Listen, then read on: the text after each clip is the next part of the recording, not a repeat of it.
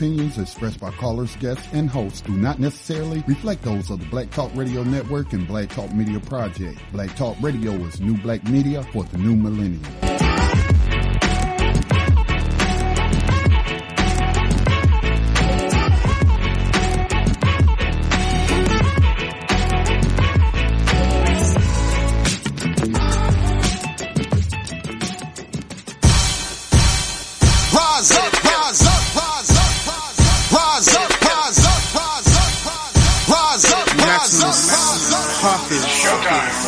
Just lift your eyes up, let your wise rise up. See the signs of the times if it's time. Rise up.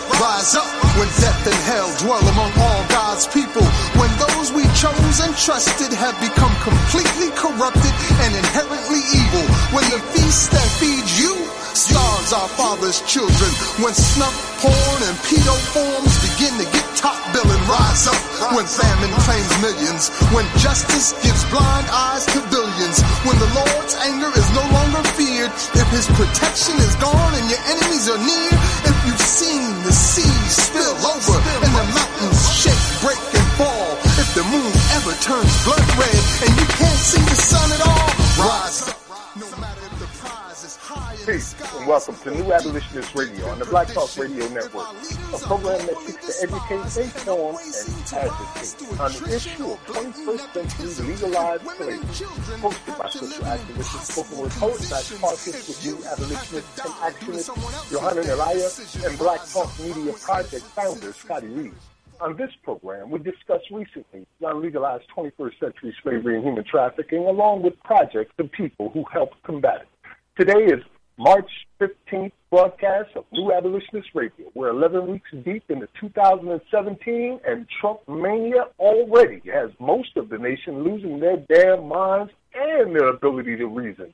On this day in history, during 44 BC, Gaius Julius Caesar, dictator of Rome, was stabbed to death in the Roman Senate house by 60 conspirators led by Marcus Junius Brutus and Gaius Cassius Longinus. They called it the Ides of March. It was Caesar's final call. Which reminds me, we are just 5 short months away from the millions for prisoners march on Washington. Look, I've got 99 stories and enough time for about 5. We've got nails, you've got hammers, so let's hammer some nails. Slavery enthusiast / Iowa talk show host Jan Nicholson and genocidal racist white supremacist Iowa Representative Steve King are both about to get the gas space New Abolitionist style. We'll give you the whole pie, 2017, courtesy of the Prison Policy Initiative. We'll go in on the class action lawsuit against the GEO group by as many as 60,000 immigrant detainees who are being used for slave labor.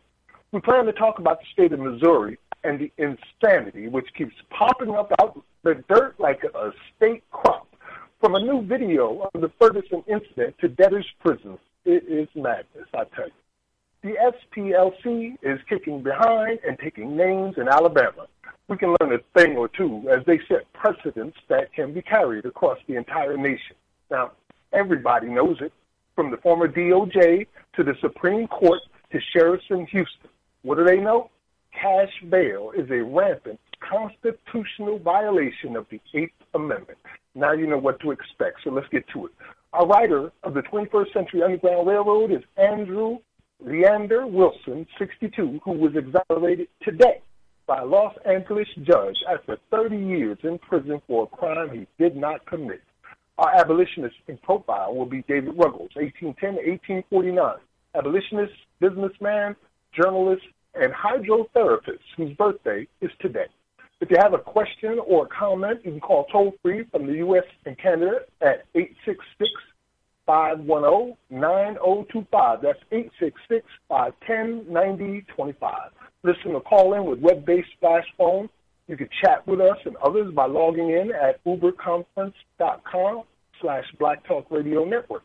Once again, I'm Max Parthas, and this is my first time back in a couple of weeks. What's happening, Scotty? Hey, Your Honor. Hey, what's going on, Max? Yohanan hasn't joined us yet. Hopefully he'll be joining us shortly as soon as he's able. Man, I'm gonna be honest, man. I'm not all the way 100%. This crazy weather, one day it was snowing, and you probably saw this, Max. I ain't never seen anything like it. I wake up one morning, about 9 o'clock in the morning, look out the window, it's snow everywhere. You would think we was in the dead of a winter storm during December or something. And then 2 hours later, by noon, all of the snow was gone, and it was warm. I mean, this weather has just been so crazy that I just can't seem to shake this cold. And I've been feeding the cold and taking all the things that people recommend that I take, and I just can't seem to kick this cold, man. So that's how I'm doing. Wow. So that's really not anything compared to what people are going through, what we talk about on this program. I was actually just looking at my Twitter account, and I'm glad people are sharing the article written by a former slave who said, I was a slave working under the California Department of Corrections. So I tell you, just when I think, sometimes when we think we have something to complain about, I mean, there are just so many people doing worse than we are. Yeah, this is certainly true, brother. But, we all have our own issues and burdens to bear. You know what I mean? And if you are ill right now, I'm praying that you get better. Because, the world needs you, brother. You are like HQ Central right up in here right now. Will we be able to play a video today? Sure. Okay, great. Just making sure. Man, it's been a heck of a few weeks. I have been so busy. I've gotten some projects that have been in the wings. I have been trying to get done. Some major projects, too. We just released the new abolitionist mix through Whispered Words Poetry, which has been around since 2004 and really helped define a lot of what the spoken word industry was doing in the way of trends with mixes like that. And it's a powerful, powerful presentation on video. So I would suggest, if you haven't, check out whisperedwordspoetry.com. The new abolitionist mix, it is literally our story. We break it down through music and poetry and speeches of some of the greatest and most powerful activists of our age, literally with the visuals to go with everything. It's like must see, definitely. Even some of the studies we've done here on New Abolitionist Radio, like Ferguson is America, have been transformed and integrated into spoken word presentation. You'll love it. So, yeah, man, did that. I've done a few workshops, been reaching out to some organizations and helping to get people to come to the August 19th Millions for Prisoners March on Washington. We've been having some great success with that. Just got off the phone with Critical Resistance today, and they're considering supporting the march. We expect them to get back to us soon, as well as some contacts in the CBC, Congressional Black Caucus. So this thing is growing, and they know what we're about. Yes, it's growing. I would like to see it grow some more and see some organizations sign on. I was looking up some information. There was a report that was posted in BTR community about some disinformation that is being put out by the American news media, that they just passed a bill in Venezuela to force people's labor, calling it slavery. And it is totally false. It's a voluntary program. People know they suffering from an economic collapse, and let's just say I believe it was engineered by outside forces. But Venezuela was one of the countries that a UN peer review tabled the 13th Amendment for the United States to address, and pointed out that they practicing slavery, not just against the African American, but also against those quote unquote undocumented workers out there laboring in those fields. And, I've talked about that before. People talk about the immigration issue and they picking sides and stuff. I don't hear nobody raising the issue that they are being enslaved on many of these farms and whatnot. And Venezuela had pointed that out a long time ago. But a lot of the destinations that these undocumented are headed for are core civic and geo group facilities. And that's one of the stories I think we'll be talking about again later on tonight. Yeah, they're going straight into those facilities, as you said. And, recently, through research, I found out that the GEO Group also manages Guantanamo Bay. The Yeah. prison in Guantanamo Bay is also managed by the GEO Group. Yeah. And then, I dug a little deeper, and I found out that they were also managing the facilities that the Haitian immigrants are stuck in, which is just terrible, like inhumane circumstances. And again, it's the same company that manages the prisons in California or Maine or Michigan. But, we should be seeing more organizations. And my point is that Amnesty International was one of those groups talking about this in another country. And I'm trying to remember, and I looked it up, Max. Now, I know they have carried on campaigns for some Black Panthers who were political prisoners like the Angola 3. I've seen them push campaigns for Mumia. But I tried to find if they ever address, because they're supposed to be a human rights organization. And how can you talk about human rights and not talk about the biggest human rights abuser on the planet practicing slavery to the point that they have the largest prison slave population on the planet? How can that not be a part of what you're pushing out to your 7 million users? So I'd like to see more groups like that sign on to this Millions for Prisoners Human Rights campaign, So right now it kind of looks like how the March on Washington about 40, 50 years ago, I don't know exactly, but remember the March on Washington where Dr. King gave his I Have a Dream speech and whatnot. That was That was 63.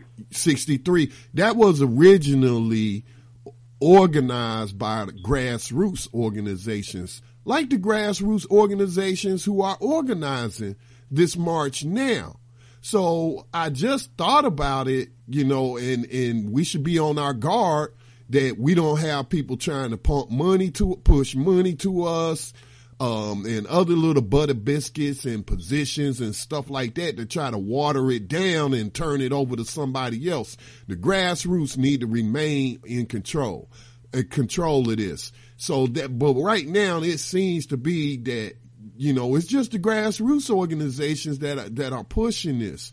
But I do want to continue to outreach to some of these larger organizations, if not just for the purpose to show you that they ain't who they really claim to be, and they not really fighting against slavery and human trafficking. They just into that reform type thing to where they can mitigate the damage to the system. We trying to tear it down. Yes. And you're also right about it with Venezuela. They came out about that 13th Amendment too during the Human Rights Conference, pointing it out in particular. Man, some of these groups you do have to keep your eye on. And we've had our issues with abolitionist groups that are doing different abolitionist work, or even not doing work but claiming abolitionist status, such as End Slavery and EndSlaveryNow.org. Use the likenesses of Frederick Douglass, Harriet Tubman, but you don't find them actually trying to end institutional slavery. Like, they don't even recognize it. They don't see it. To them, it doesn't exist. So we've been fighting for years now, us in particular, just to get them to wake the hell up and take a look, to consider our point, even if just for a moment, just to think about it. And yet we haven't had much success in those endeavors. And then at the same time, we also have kind of a twisted narrative with prison abolition and slavery abolition, which are not exactly the same thing. We're not focused solely on prison. We are literally doing what our ancestors did, fighting institutional, legalized, state-sanctioned slavery, where people are openly sold on the open market, international market, where you can buy human beings and auction them off and work them and own them as property. Prison abolitionists want to end prisons as we know it. But that's not the beginning of the story, nor is it the end of it. Prisons are merely the crossroads where all of this energy combines to generate these huge incomes that create economic development programs for our own oppressors. Max, since you raised that point, I had made an appearance on Tanya Free and Friends talk show to talk about slavery. and somebody had posted a comment that they wanted me to address, and they asked me, well, what about prisons? Do you believe prisons should be abolished? And I was honest with the person. I said, I'm not quite there yet. I was like, if somebody raped my daughter or murdered my daughter or something like that, I don't think they should be allowed to just, walk around like nothing happened and be in this stress-free environment. And I can understand why people can't grasp their mind around that.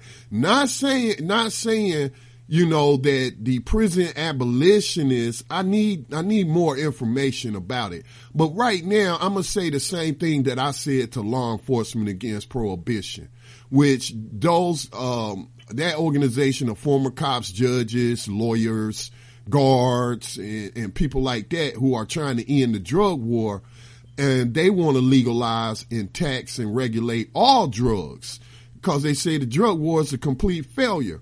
So I had mentioned to their CEO that I was like, perhaps you need to focus on legalizing cannabis since there seems to be momentum for that and get that first domino to fall.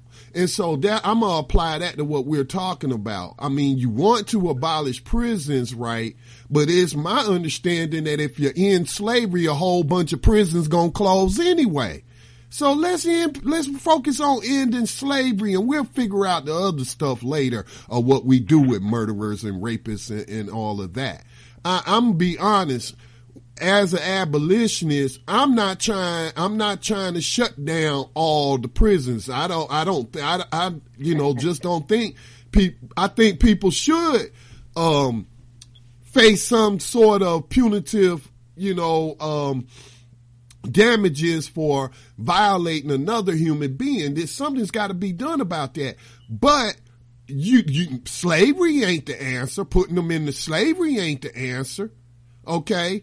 And it's not about rehabilitation or correcting any type of behavior. It's all about slavery and making a profit off of these bodies. So that's what I'll say to those who may, be pushing for the end of all prisons. I do agree there needs to be prison reform. Now, I'll go with the reform on you there, but at the end of the day, the problem is slavery.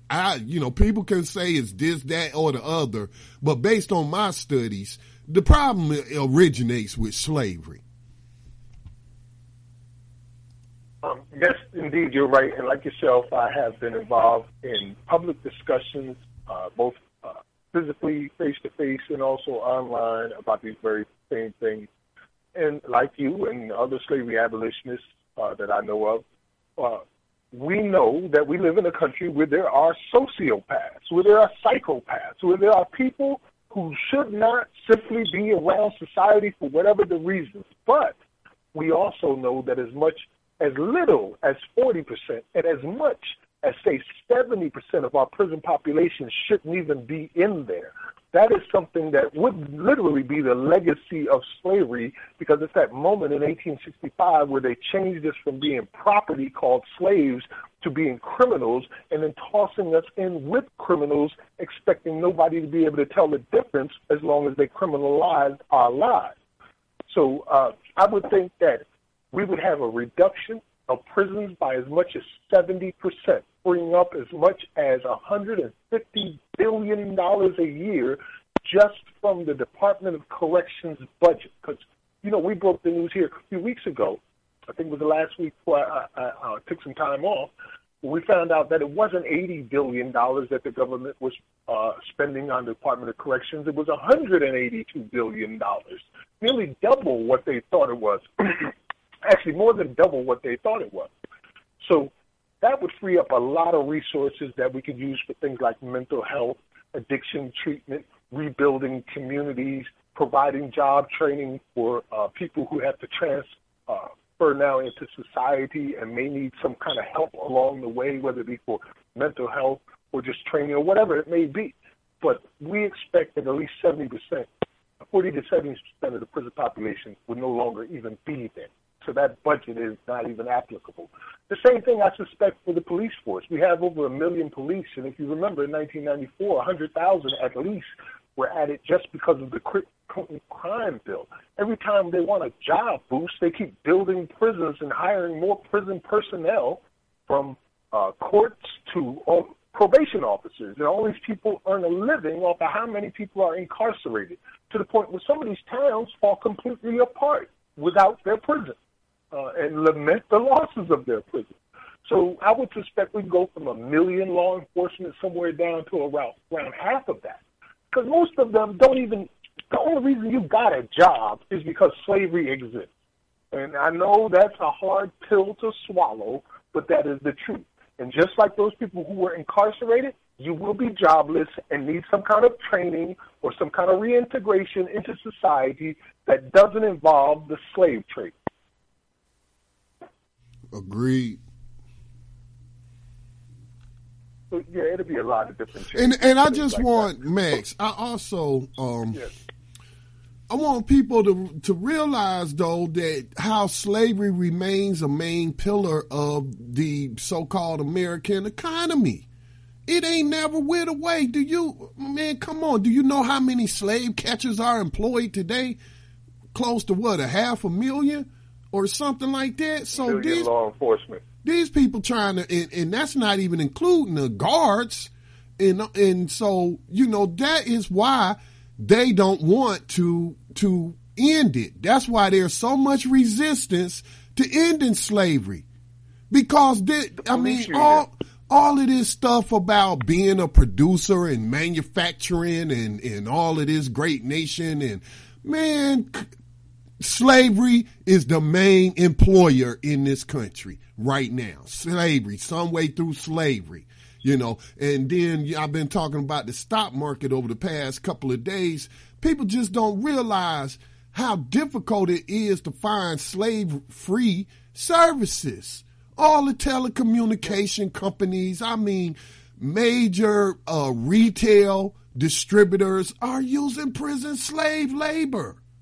So I'm like, I wonder if people really, really get that, man. It's hard to get it out there, but, we're struggling not only to reach people who have already been indoctrinated into false beliefs, but also we're fighting against the mainstream media who is directly in bed with these people.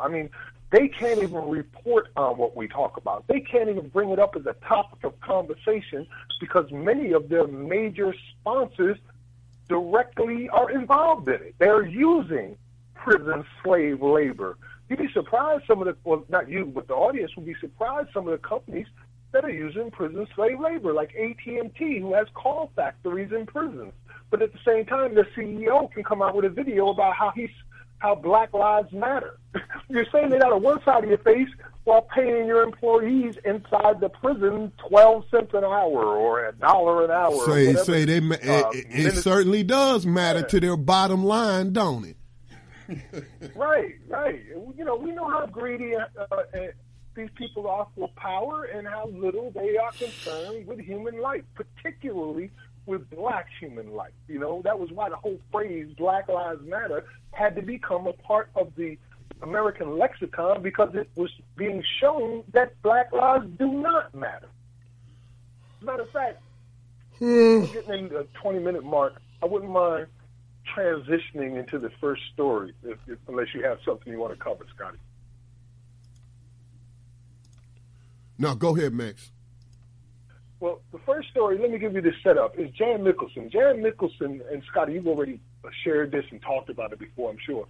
But Jan Nicholson is a Iowa broadcaster, a very popular conservative guy who has also been a primary speaker at Freedom Summit, where he espoused genocidal thoughts.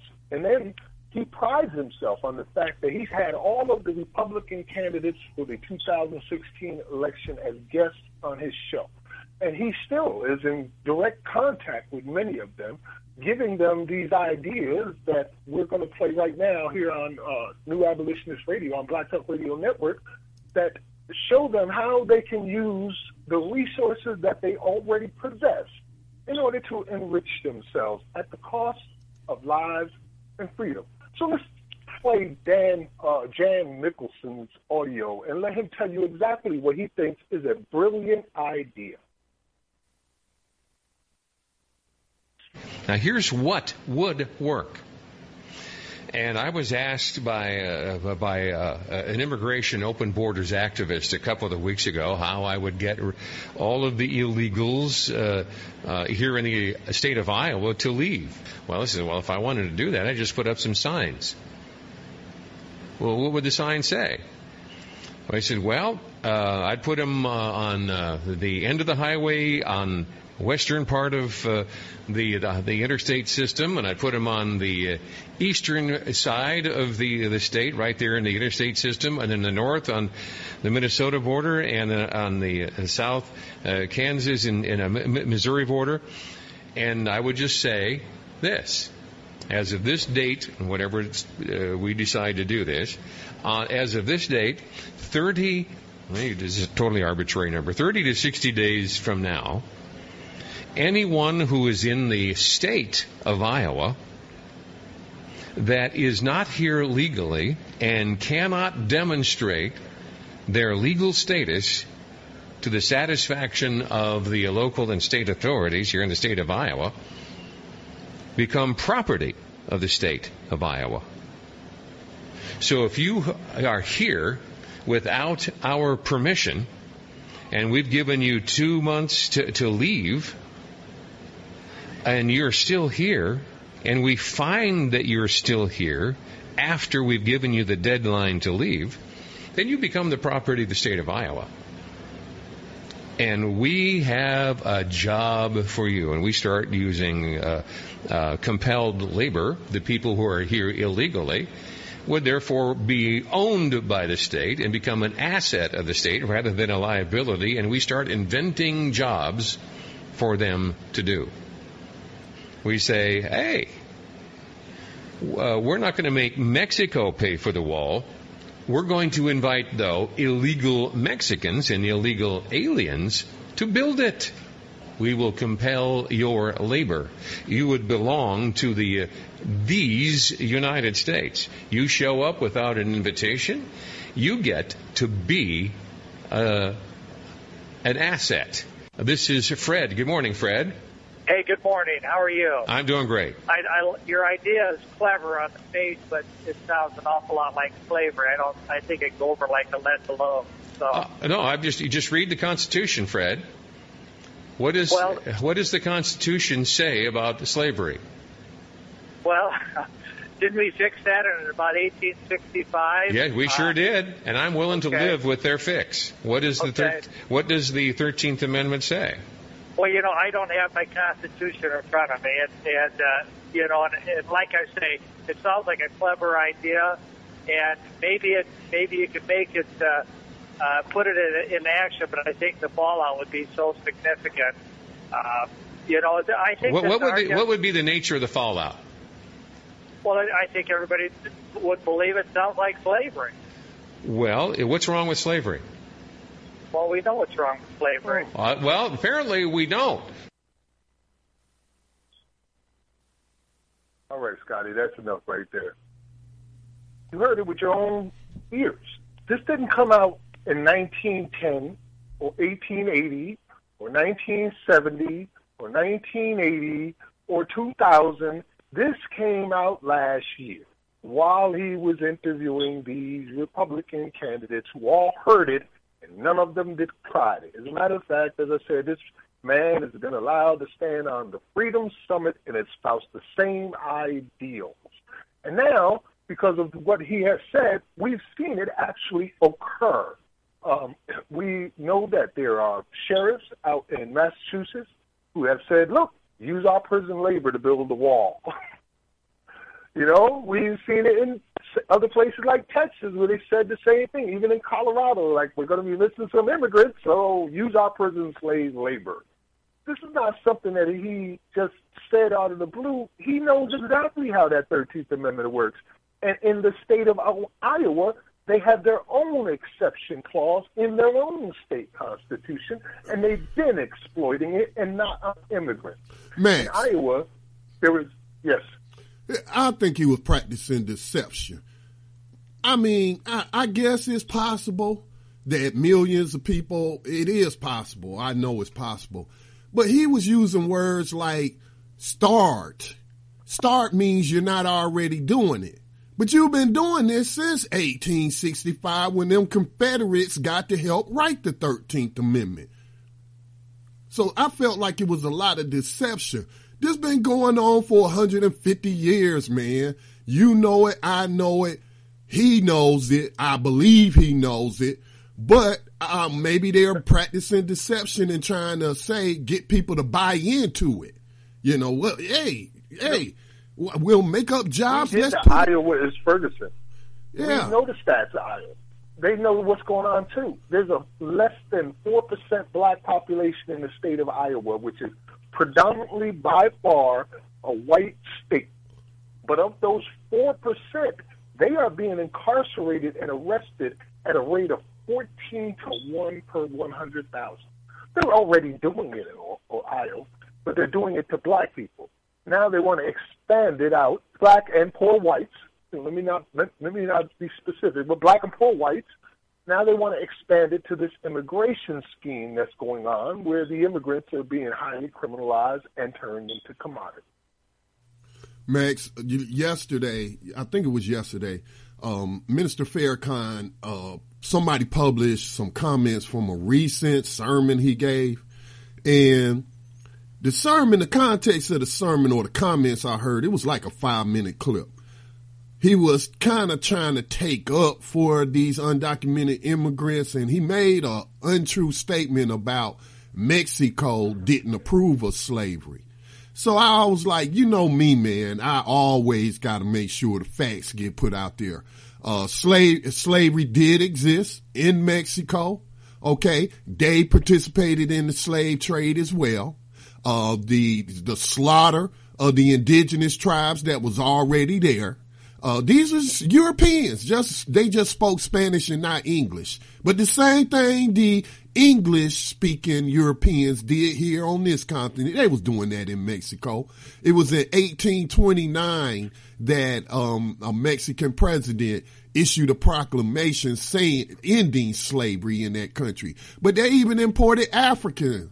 That's why you have an Afro-Mexican population down there that's still facing the same sort of oppression that we facing here, that black people experience here in the United States. So when I put that in there, that kind of opened up a conversation with some people. I guess they were Mexicans, self-identified as Mexicans. And I was just reading the comments, and they was getting into arguments with other people and calling people niggers, man. And I said, you see that right there? I said to the person who made that comment, I said, you see that right there? I said, that's why non-white people can't work together and overcome these issues. I was like, you calling people niggers, and Donald Trump about to turn you into a freaking slave. But you gonna certainly want my voice to highlight your plight while you building Trump's wall. So anybody that's listening out there, we're going to overcome this beast that has been on this continent operating for hundreds of years. All right. It's going to take some solidarity from the victims of it. It's going to take us all coming together. And in my opinion, the most opportune moment that we have had in generations coming up on August 19th. When we say millions for prisoners, we don't mean hundreds. We don't mean thousands. We don't mean you have a cookout in honor. We don't mean you start putting together, shows during that time in your city. We mean if it's at all physically possible for you to get up off of your behind and get to Washington, D.C. on August 19th, then a change is coming. But if you sit back and you decide that we can do it without you, then I would just certainly say that at that point you have decided to be the reason we fail, not the reason we succeed. If you can get there, get there. Whether you get there by yourself, with a crowd, with your wife, with your children, walk, crawl, swim, fly, jump out of parachute and use a parachute, it doesn't matter. Just get there. Because in order for us to be respected, we must have power. And if this issue, where 24 million people a year are going through the prison system, and every single person in this country is affected by it some way or how, we can't come together on this, then there's nothing we can come together. And they are just going to take advantage of us because they have found the limits of our suffering. Endless.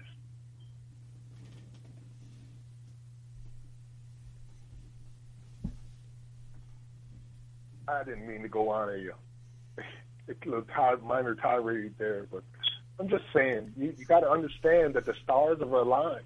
Max, we got to be honest, man. Hey, you have to be honest. We have to be honest with people. And I just feel like this is an all hands on deck situation. Because I feel like if my community could solve the problem by itself, it would have done it already, don't you think? So I'm not turning down any help, and I want to invite everyone to the march in August. And just like I put out a couple of, podcasts on, we had all these women turn out in the streets on that one particular day to talk about the misogyny of Donald Trump and his assault on women's rights. And I couldn't help but point out that women are the fastest growing demographic in the prison slave system. And so I didn't hear anybody highlighting the plight of women in modern day slavery and human trafficking as practiced by the United States government and all its states that's bought into the corporation. Yes, you know me, man. I try not to divide us any more than we already have been divided, and I'm trying to work on getting all our family and friends out, neighbors out, that deserve to be out, that should not even be in there, and to decrease the sentence of those who have been unjustly incarcerated for extended periods of time that even the president has had to apologize about, and having just about every case reviewed once again because of institutional racism running rampant. But, the biggest argument I have been finding as of late is between reform and slavery. See, this is like back in before 2007 when Don Lemon and them were talking about a post-racial America. And, generally white folks didn't think race was as bad as we were claiming. And we were trying to tell you, but you weren't hearing us until it got smacked right in your face. Well, that's the same problem we're having with slavery. We're telling you this is slavery. We're proving it to you every single day, every week. Every paper, every major paper in this country has published an article saying the exact same thing. Nearly every major media outlet has put out media saying the exact same thing. But we keep telling you, and you keep going, no, this is reform. We can fix it. You know what we can do? We can reduce the amount of money that the prisoners are being charged for phone calls because that is unjust. We can reduce the number of prisoners in these cells because 16 prisoners in a cell built for 2 is just not right. See, that's reform. We don't want reform. We want to end this thing from the root to the leaf.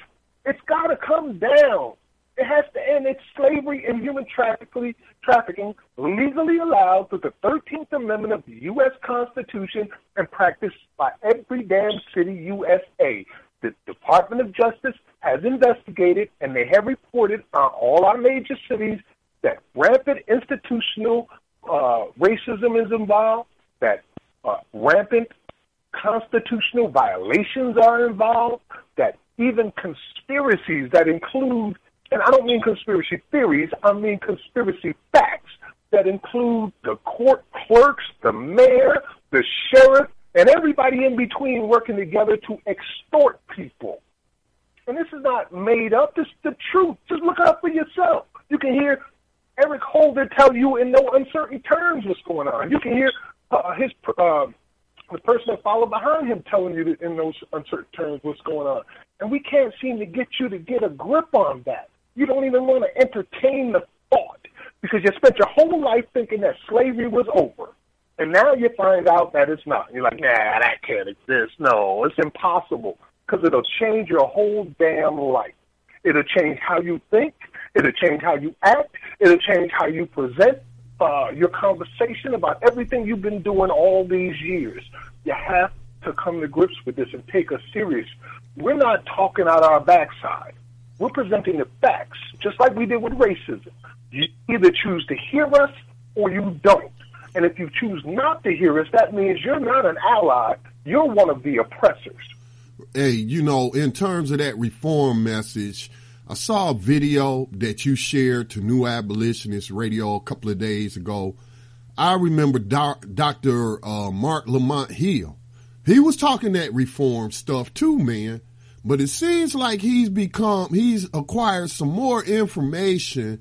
And I listened to that video. I thought I was listening to Yohanan or Max Partis on a Wednesday night on New Abolitionist Radio. If you don't mind, Max, I would like to play that because this is what we need. We need those who are showcased in the mainstream media to start speaking the truth.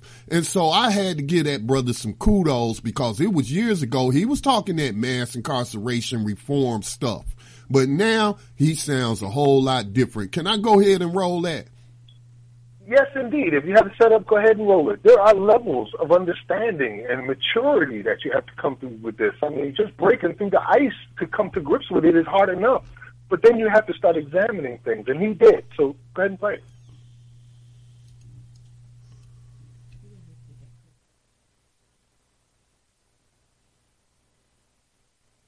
You know, when the prison came about, it really it's in many ways a very American thing. There were other forms of punishment that were similar, but they were very different than what the Americans came up with.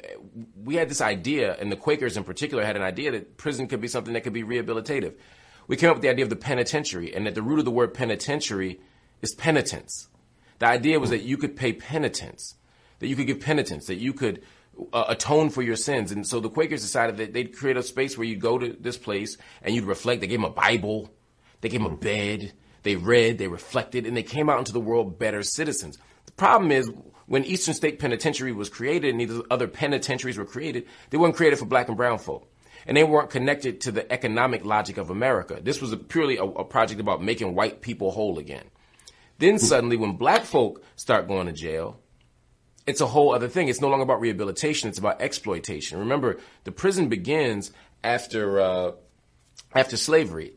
You know, you had all these people on all these plantations, all these farms who were making money. America is built on the exploitation of black labor. America is built on slave labor. So slavery ends and suddenly the slave codes turn into black codes, right? Because the 13th Amendment abolishes slavery, right? But it only abolishes slavery except under the condition of prison. In other words, if you commit a crime, if you're incarcerated, according to the 13th Amendment, slavery is still allowed. So you're technically a slave if you're in prison. Absolutely. You can legally be told what to do. Your labor can be forced, etc. So so think about it like this. You need slaves to keep the economy going. You don't have slaves anymore unless people commit a crime. So what do? You make everything a crime. So suddenly the slave codes became the black codes. So now black people can be arrested for vagrancy, for standing outside, for cursing in front of a woman, for being out of town without a job. All of these things, which are fairly arbitrary crimes, or if crimes at all, they take them and they throw them back into the prison. And then they have something called the convict lease system, where the prison can lease the convicts out to the same plantations they left to do the same work that they did as slaves. So now the slaves have become free only to become slaves again through prison. And that is a system that we're dealing with right now, a new version of the convict lease system. And that's why labor is exploited, and that's why prisons have become even more for profit. That's why we see more privatization, because people make money in this country off exploited labor, and this is one example of it. That was Mark Lamont Hill doing a great example of explaining how the 13th Amendment changed slavery from a private institution to a state institution, and then continued its work instead of allowing the individual to own property, people as property, the state took over that job and absorbed it quickly, as if it had been planned in advance. Well, today, though, is right back into private. I mean, you can become a slaver, Max. All you got to do is buy some shares in Core Civic, Geo Group, MTC, or even buy some shares in Microsoft or Walmart or any of these companies that utilize prison slave labor. So it's a great day to be a slaver. You know, hey, all you got to do is just invest and let somebody else run your plantations for you. It's terrible. It's worse than what it used to be. It's worse.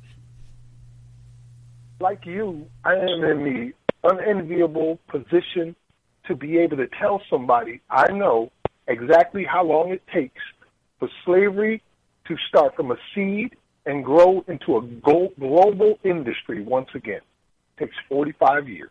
So it takes. I've seen it with my own eyes. As you mentioned, you can now own people once again. And that was something that came into play in the 1980s when Ronald Reagan signed off on the first privately held corporate prison to be introduced in Louisiana, which is a women's prison. And then it was even expanded much further in 1994 when the Clintons, in tandem with their crime bill, the Clinton crime bill, also had contracts going with the GEO Group, who were formerly known as Wackenhut Corrections Corporations at that time. And they launched their initial public offering in 1994 right along with that crime bill. And we see how they went from there to being what we know now today as the GEO Group, which is one of the largest privately held corporations in the entire world, with prisons in every corner of the earth, profiting off of people's misery. 45 years, that's all it takes.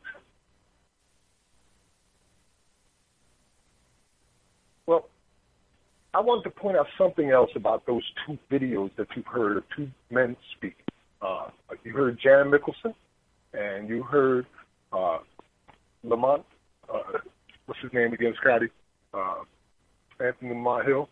Mark Lamont Hill. Mark Lamont Hill. So you heard Mark Lamont Hill and Jan Mickelson.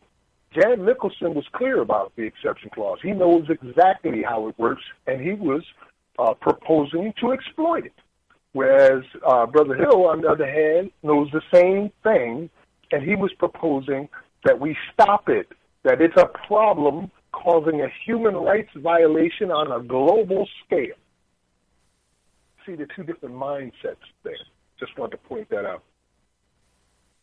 Yeah, that was good comparison and contrast. Perfect. You know, Jan Mickelson, he directly influences a lot of conservative, Republican lawmakers and legislators. One of those would be Representative Steve King out of Iowa, who's a Republican, and he has caused some serious controversy, not for the first time, with some of his genocidal racist statements. I mean, he has gotten to the point where he just feels empowered to say these things. You know, if you remember a few years ago, he was on CNN, I believe it was, where he said, where did any other subgroup of people contribute more to civilization? And he was talking about, and he even said it clearly, Western civilization, white civilization. He was denigrating every other culture on earth as being useless. Like, we have done nothing and you have done it all ever since you climbed out those caves and followed the lights of the solid gold cities of Timbuktu to your riches.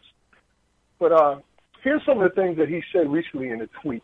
He says, Wilder understands that culture and demographics are our destiny. We can't restore our civilization with someone else's baby. Now, this is a public tweet by a sitting representative, and he was referring to the Turner Diaries, comparing to the Turner Diaries, which is a white supremacist doctrine book. It's pretty amazing. And he even took it further. You know, people were, like, Republicans came out trying to say, no, that's not what he meant. He was really not talking about it in that way. But he went even further later on and said, yeah, that's exactly what I meant. He argued that Hispanics and blacks will be fighting each other before the population of those groups grow larger than that of white people in America. Basically saying we're going to kill ourselves first before we ever attempt to raise a hand towards white supremacy. How did the cops say it was before? If we really wanted you dead, we just wouldn't enforce anything in your neighborhood. That's how we think. So that's a spitting Congressman Steve King.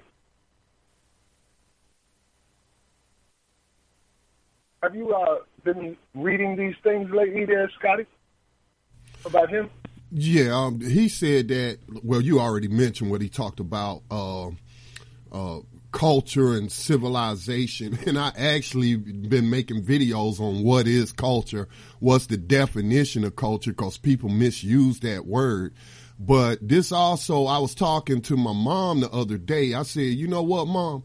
I said, you're one of the few, quote unquote, Americans who can actually trace their ancestry back to a so-called American revolutionary. I was like, 2% of people in the United States now can actually trace their, well, it should be more than 2%. Even if we're talking about the black colonists, which nobody wants to acknowledge. But I was saying people like Steve King, I bet you if I looked up his ancestry, he probably traces his ancestry to some boat, pulling up in New York Harbor in the 1800s. These people have not been here that long. The majority of people classified as white in this system have not been here that long. A lot of them was fleeing the potato famine of Ireland and America opening up its doors to European immigrants because America was becoming too black. You know what Malcolm X said about that, too black, too strong, got to put some cream in it, to lighten it up and what have you. And that's what was happening. So for him, this is that white supremacy education that unfortunately everybody gets from the public school system. I don't see why people even defend it. When I was reading about, they might eliminate the Department of Education, I was like, so? Then maybe you'll start educating your own children and learn some truth for your doggone self instead of going to these people being taught a bunch of lies. Because they have totally written our contributions to the creation of this nation out of the books. And so he just represents that alternative history which has been taught as fact in this country. He believes that with all his might. I just made a post about it the other day I was just reflecting on something Marcus Garvey had said, incorrectly said about the black man don't deserve to ride in railroad cars because the black man ain't build the railroad. And I reflected on that. I would say that was a hurtful, harmful, anti-black statement for him to say. He must have been ignorant about Africans here in America's contribution to the railroad industry. So I started posting all of their contributions, like Elijah McCoy. You may have heard that term, the real McCoy. Well, he made air brakes for rail cars and stuff. He made a number of different inventions and stuff. And so his stuff was so good when other people tried to copy his stuff, some bootleg stuff, people that was purchasing said, no, I don't want that. I want the real McCoy. They're talking about, that term comes from Elijah McCoy, an African inventor here in America, African American inventor, whatever label you want to use. And then it was just a whole bunch of other ones who made these inventions and made this infrastructure that we enjoy possible. And they don't get any kind of. Who do you think mined the ore? Say that again. Laid out the railroad ties. Laid out Washington, D.C. Playing the city of Washington, D.C., Benjamin Banneker. And so, but then, when I see people who want to go at Steve King, though, they not going at him with these historical facts, though. Then it just becomes an argument about, name calling and that kind of stuff like that. But, he just represents that intentional miseducation of everybody. I'm not just going to say white people, because we walk around as people of color not even knowing our own history in this country. And that's why some of us are so quick to say, well, let's run and go to Africa. Well, why would I build something, fight for it, build it up, make all the kind of contributions, and then I'm just going to give it away and leave it to somebody else and thinking that, they built it or it's their country, we need to go back. No, that's not true. This is just that we can lay just as much claim to this land in the building of this nation as much as anybody. And then I didn't even mention the stolen labor made to build it. So why would you out? So yeah, man, Steve King has said these things before. It's probably willful ignorance, cause I'm gonna say it is willful ignorance because everybody has access to the same information that I have access to. It's called the information highway for a reason.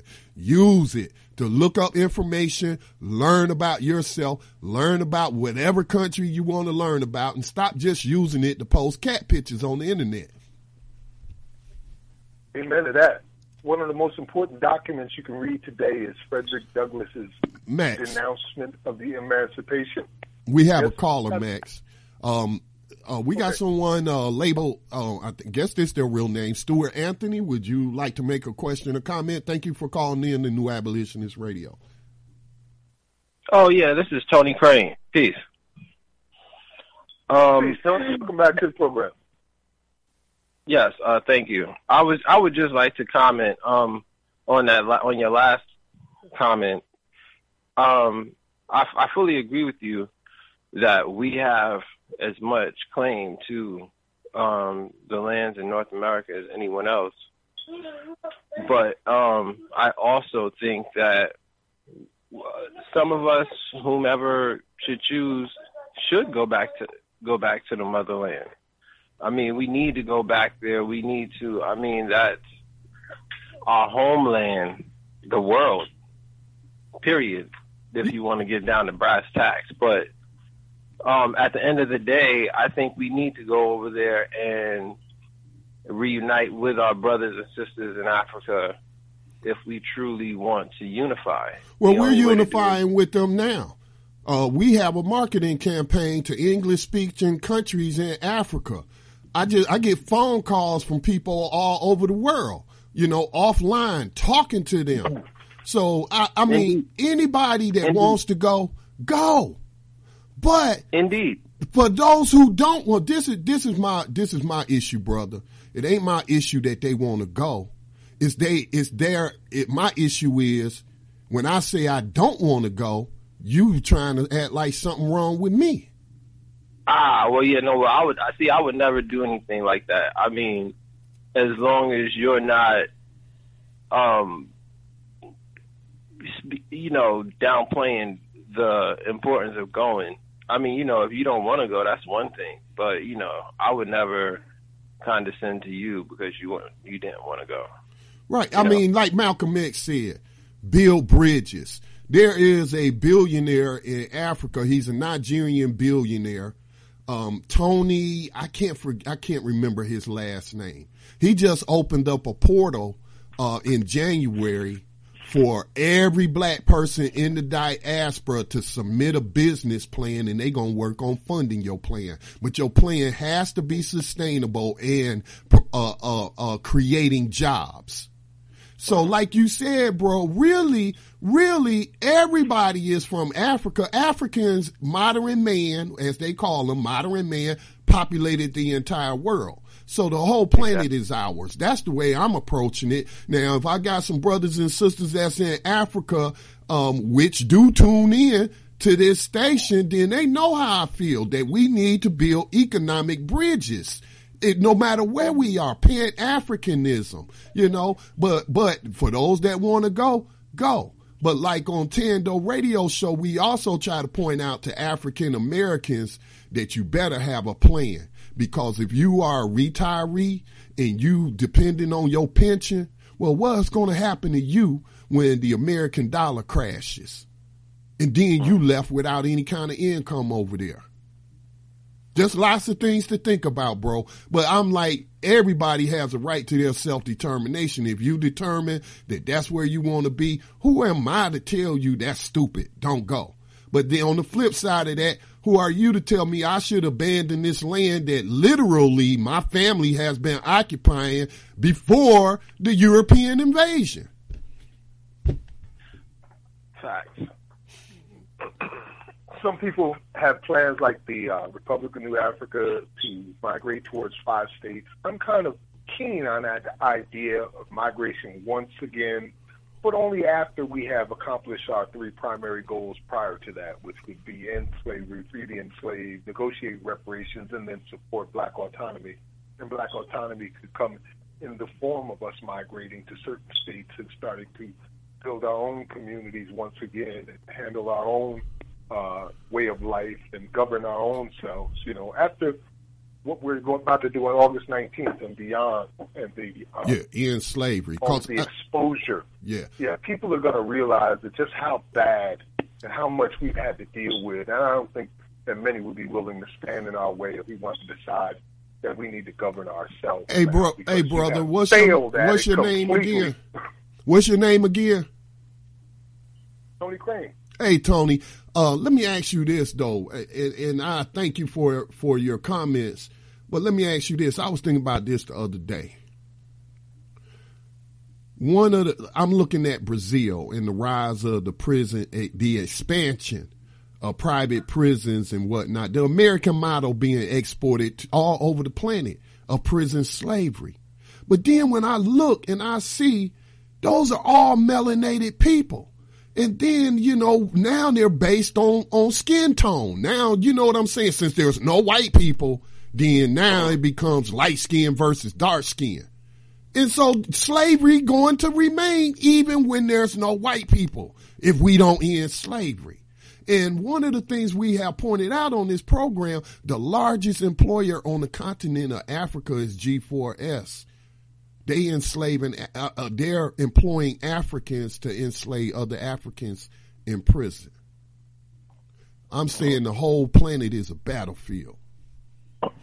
Yeah, indeed. This is ground zero right here. This is where slavery really came to be what we know it, even during chattel slavery times, and now during this prison industrial complex, aka modern day slavery. So that model has been transported all across the globe, and if we can win here, then they can follow suit and win there, you know. But we've got to make this win. I think the world is waiting for us to do something now, and now is the time. Hey, we're coming up on our first break. We're going to go ahead and take that, and when we come back, we want to give you a whole pie, the whole pie from Mass Incarceration, the Whole Pie 2017 from prisonpolicy.org.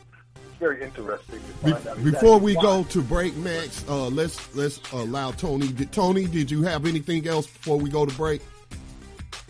Well, yeah, I completely agree that the prison industrial complex is just the brainchild of white supremacy. At the end of the day, we have to destroy it. You know, they are. You're talking about less than 1% of the population globally is intent on the eradication of all melanated people. So we have to. It's war, mentally and physically. So, places like France, where they have 70% of their prison population now is Muslim, primarily black Muslims. You're listening to New Abolitionist Radio right here on the Black Talk Radio Network. Here with Scotty Reed. Hopefully we'll get Johanna and Elia back later on during the evening. In the meantime, we got a couple messages for you. We'll be right back after this.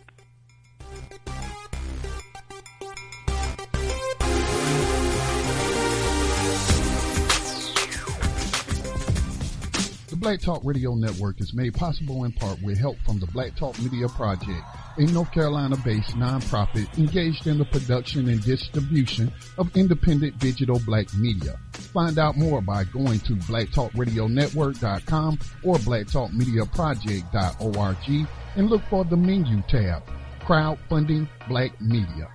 Black Talk Media Project, helping to provide you with new black media for the new millennium.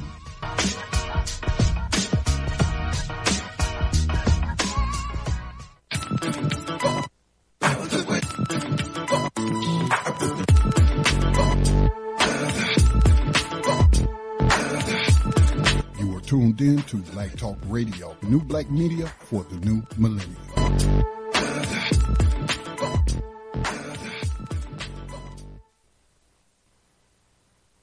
Hey, so welcome back to New Abolitionist Radio, where we're talking about modern-day slavery and human trafficking. We're not talking about metaphors that sound like so almost. We're talking about real legalized slavery. Every week we give you more proof and show you how it's happening and who's doing it, where it's coming from, why they're doing it. Scotty, I got to tell you, I never wanted to know all of this. I was satisfied at one point. I knew enough to know it was slavery, and that was enough for me. But everybody had questions, so I had to learn, like you did too. And the more I learned, the worse it got.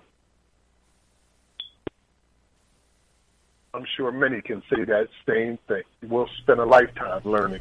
Yeah, and I'm sure we won't really understand all of it until our ancestors or the people who come after us write the books. Yeah, that's what I just wanted to reiterate, to the listeners. And I'm glad that Tony brought up, the whole point of some people wanting to migrate to Africa and what have you. But I know, we know, because we report on this, what could be waiting for you, and that our brothers and sisters over there are being victimized by this same system. We in the belly of the beast. Who knows how we might turn the tide if we behind these enemy lines can do our damage behind these enemy lines to slavery and end it.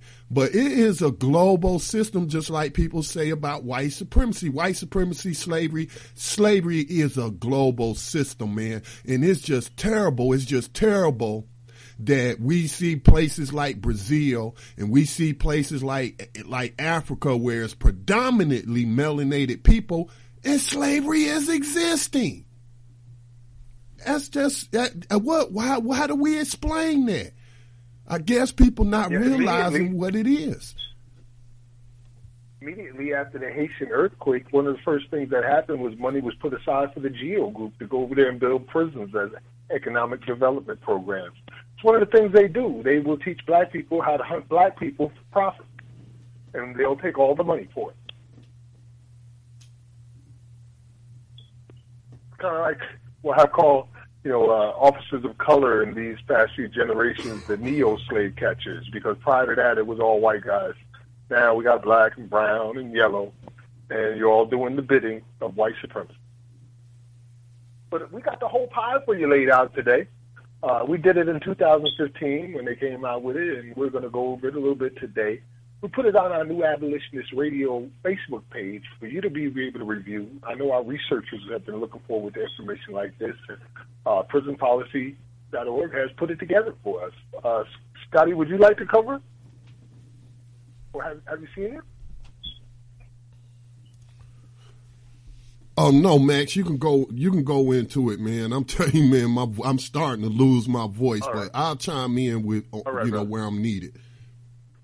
Well, this was released by Peter Wagner and Bernadette Raboy, March 14, 2017. I'll read some parts of it. I'll leave it up to you to read the rest. It says, wait, does the United States have 1.3 million or more than 2 million people in prison? Are most people in state and federal prisons locked up for drug offenses? Frustrating questions like those abound because our systems of confinement are so fragmented and controlled by various entities. There is a lot of interesting and valuable research out there, but varying definitions make it hard for both people new to criminal justice and for experienced policy wonks to get the big picture. This report offers some much-needed clarity by piecing together this country's disparate systems of confinement. The American criminal justice system holds more than 2.3 million people. Now, I'm just going to pause it there. I want to point out something real quick for you. That's a static number. Nearly 250,000 people go in and 250,000 people come out every year. So those bodies are changing all the time. It's not a 2.3 million monster. It is millions upon millions constantly going through there. Anyway, 2.3 million people in 1,719 state prisons, 102 federal prisons, 901 juvenile correction facilities. My God, they got a lot of juvenile correction facilities.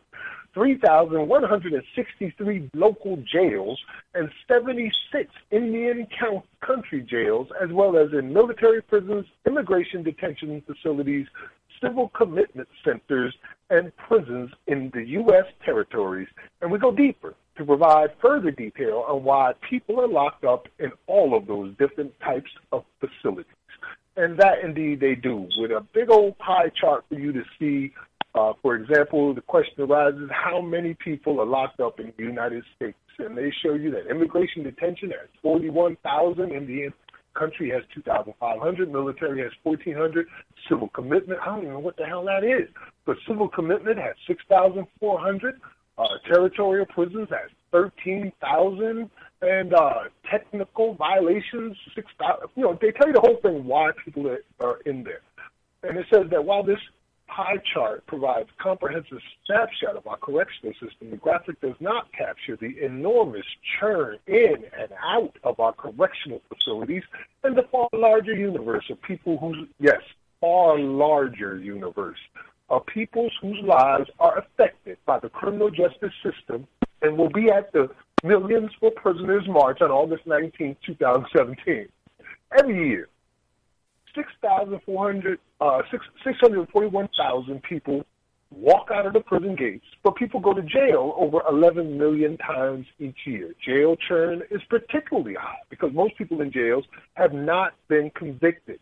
Some have just been arrested and will make bail in the next few hours or days, and others are too poor to make bail and must remain behind bars until their trial. Only a small number, 187,000 on any given day, have been convicted, generally serving misdemeanor sentences under a year. And, you know, they have the chart here which shows you 1 in 5 incarcerated people are locked up for a drug offense. 1 in 5 for a freaking drug offense, usually for personal possession.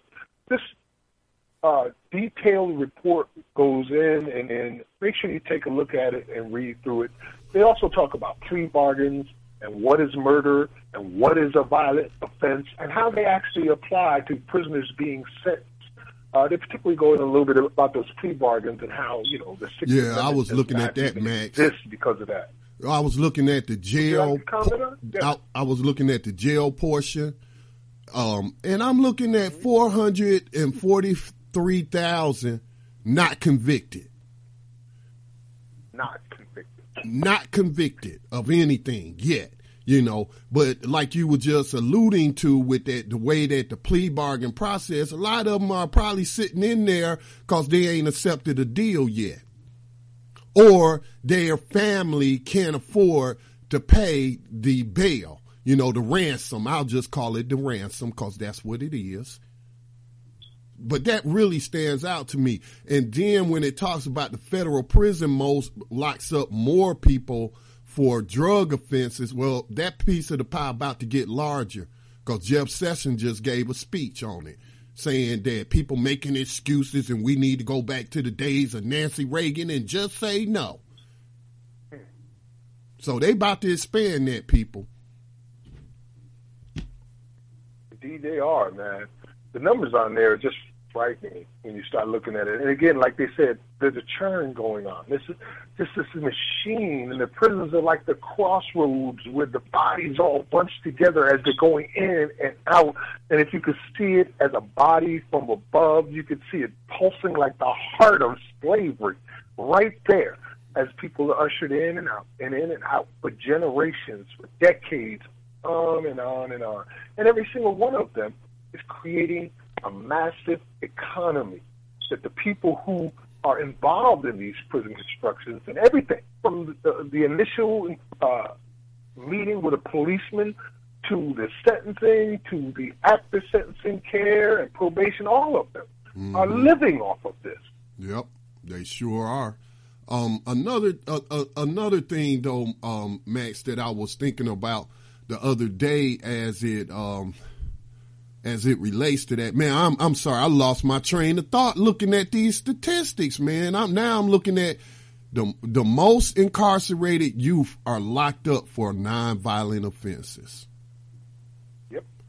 A lot of them just for violation of probation violations, like technical violations. Right. Going right back in. Black codes again. Black codes. When I see these, what is this one category? Let me move back up. Other public order. What is other public order? I don't know. What is that? What, homelessness, vagrancy, like Mark Lamont Hill was talking about? Because we have reported on the you had different politicians like at the city level talking about locking up these people, man, criminalizing the poor even more, criminalizing the homeless. and putting them in jail. But so that people don't get the wrong idea about the new abolitionist movement, we are not tied to any kind of political party. And I was looking at statistics the other day in relation to women, since it was the other day was International Women's Day. This is supposed to be Women's Month. And on the first day of this month, I put out that statistic showing that women are the fastest growing demographic since 1985 of prison slaves. And 2/3 of them that's in the state jails are mothers. They have minor children.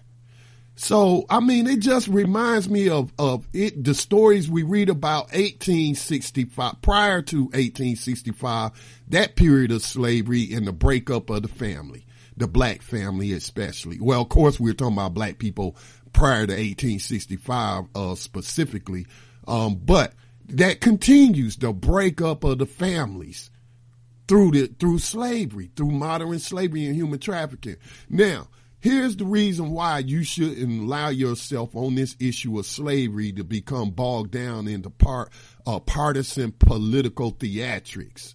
Because the largest growth that I saw since 1985 in both the federal and state prisons was during the administration of your last CEO of USA Inc., a Democratic administration. So this ain't no partisan issue. It ain't the Republicans all by themselves. They got plenty of allies they reaching across that aisle with in the Democratic Party. Indeed, Scotty. We documented right here in 2012 where the GEO Group and the other prisons that were managing the immigration centers were deciding whether or not to close down some of their facilities because they were empty. Like there was nobody in them. And then suddenly there was this rush of immigrants based on a rumor. And the very first thing that happened was President Obama gave $3.7 billion to these private prison industries. Remember that, Scotty? And then all of a sudden they had this quota going on. It was the prisons. Minimum going on. Wasn't it MTC that got busted going across the border actually bringing people across saying that, Obama gonna give y'all amnesty. Come on across. And these were prison people working for the prisons. They were filling those beds, which the taxpayer was paying for, and snatching that money out of thin air by putting those gold bars, also known as human beings, into their bank vaults. Well, that leads into our next story, and I got like at least three that I certainly want to get through before the night is out. Particularly this being one of them. It's huge. It's historic. It's one of the first times that anything like this has happened since 1800, and that is this story comes from the Daily Beast, but it's titled "Detainees Sue Private Prison for Forced Labor." As many as 60,000 current and former detainees may join a class action suit against one of the nation's largest private prison companies over unpaid labor. Before I even tell you this story, I want everybody who has been incarcerated or is incarcerated and employed while you're incarcerated, including my son who is making freaking bakery goods for 32 cents an hour, I want you to consider becoming a part of this class action lawsuit and expanding it. Scotty, have you got this up by any chance? No, I don't, but I'm familiar with the story because I believe we might have reported on it. I may have reported on it, but no, I don't have it up in front of me right now, but I just want to echo the point that you just made. If anybody listening has been enslaved by the GEO Group, you need to become part of this class action lawsuit. The thing that troubles me is the way it's being framed as immigrants only, when we know it's more than undocumented immigrants in these prisons. And Ben said we're immigrants.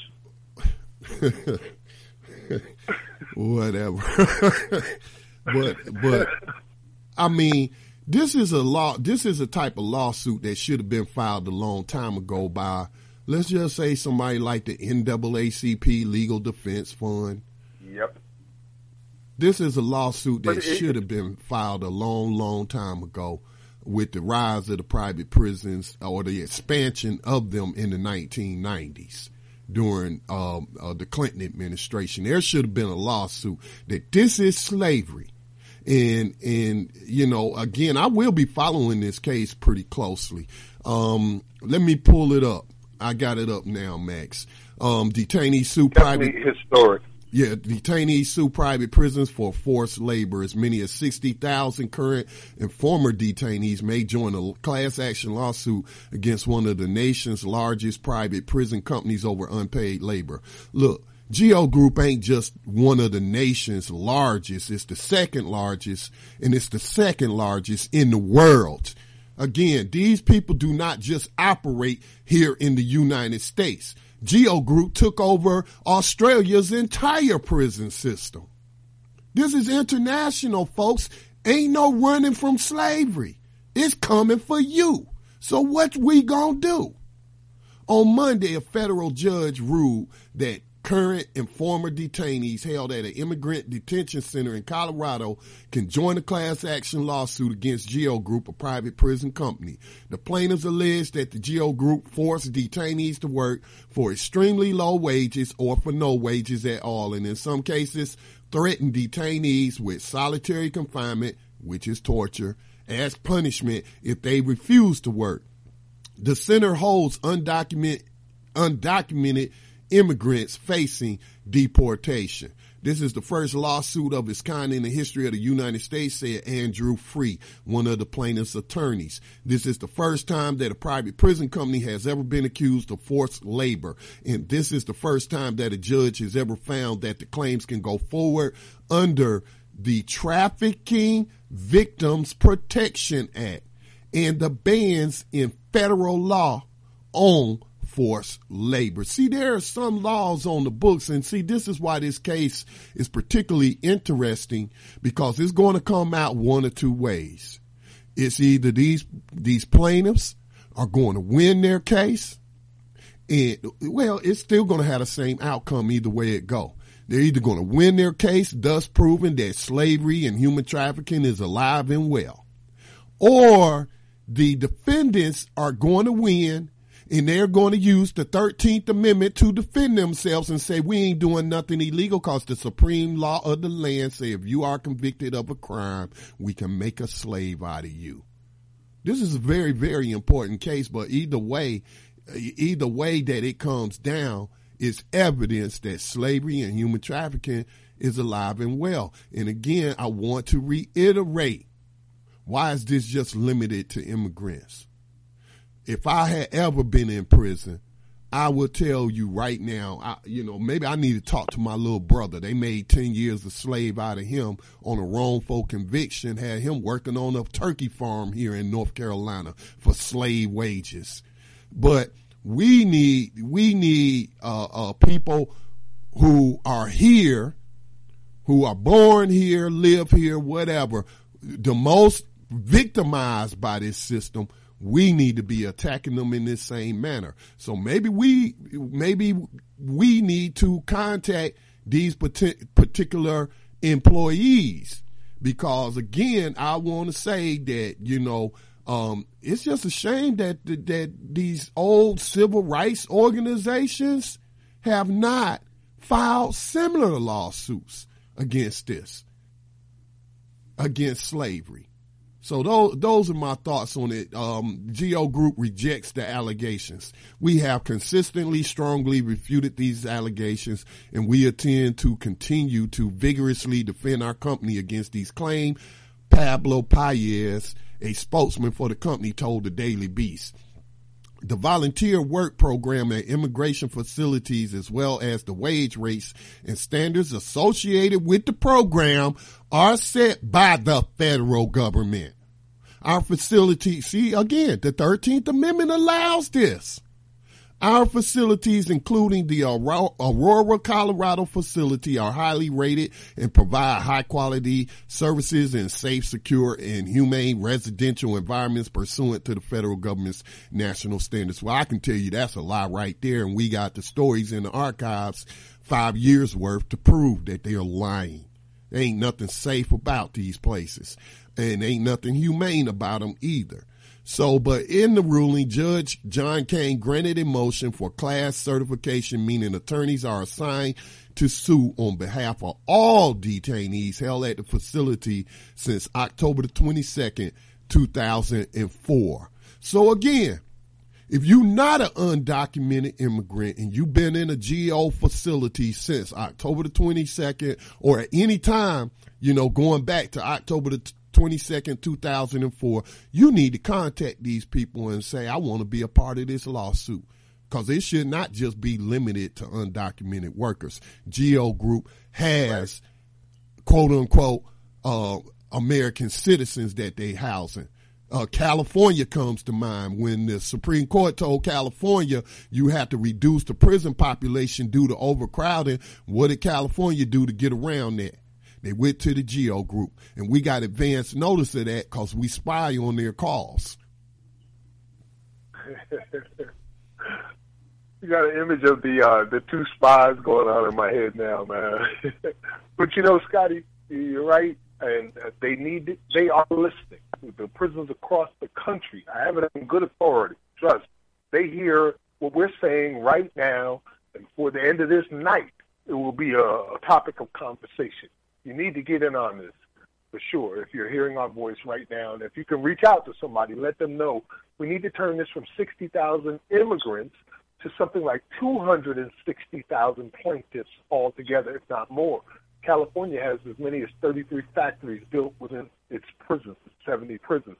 And they're using slave labor to fight forest fires, as many as 4,000 people a year, including juveniles. Yeah, your newest senator. This all over. Your newest, what's her name? Kamala Harris, your newest person of color, Democratic U.S. senator who's been noted as a rising star in the Democratic Party while she was the Attorney General of California, argued in that very same case that we can't let all these people go. What will we do?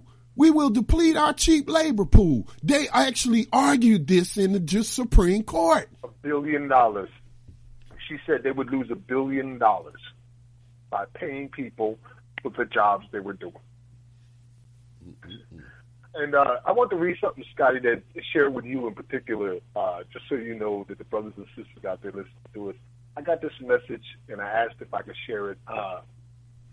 I guess if they said yes, it means I can let these particular names out.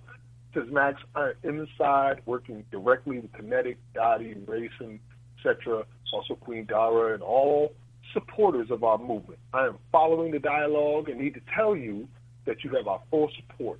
We are organizing along the lines for 8/19/17. This is unprecedented and will further enlighten society on the 13th Amendment. I have seen so many instances of individuals trying to criticize and denigrate our movements when they do nothing but talk. They haven't been tearing shit up and aren't going to start all of a sudden now. We know this and we understand these lip services. We stand in solidarity, and the doers are not the talkers. Much respect, Max. So when they're saying Max, they're saying Scotty, they're saying Johanna, because this is all of them. I thought you might like to hear that from them. They're here and they're working with us. Oh, most certainly, and they have my utmost respect, because for years when we first started, we were asking people on the inside to start recognizing your circumstances, slavery. And they did their own research and they came to the same conclusion, and they've been mobilizing. So I'm in solidarity with them. The whole purpose of this program, when we started it 5 years ago, was to bring light to the very real victims. And so I just want them to know, I'm in solidarity with them 100%. Yes, sir. Yes, sir. I think I'm going to skip the Missouri stories, and I'll give you just the overview. But I want to really get on a couple more victories that we're having. We're stirring the pot. Discovery is necessary. People need to start looking into this deeper than just the reform perspective. And it's happening with these lawsuits and these RICO charges. And all of these things that you see are coming together now to create the environment that is necessary for a march against Washington in August. So in their stories, and I'll share them on New Abolitionist Radio, where debtors' prisons are illegal in America, but in Missouri, you can get locked up in one anyway, and we have witness testimony as to that. Also, Missouri just got hit with a lawsuit over inadequate funding for defense attorneys. Because, you know, it's a process. They don't want you to get out, so why the hell would you need a defense attorney? The idea is not for you to be defending yourself. The idea is to go through this system. So they're hit with a lawsuit over there. Again, our warriors are at it. Word warriors are at it. And also 2 years after Ferguson, a report has come out that shows that Missouri cops are still shaking people down. Even the ACLU nationwide has put out this bulletin that says Missouri ranks 49 out of 50 states in funding public defense services. We need reform to ensure all Missourians are treated fairly. Your income should never determine your ability to defend yourself in court. Isn't that amazing, Scotty? Like, Missouri is like just doing everything it could possibly do, even criminalizing children. As we reported here, January 1st, they can now prosecute a 7-year-old for having a schoolyard fight as a felony. Yeah, and didn't they also pass the Slavers' Bill of Rights or something to protect slave catchers, I mean?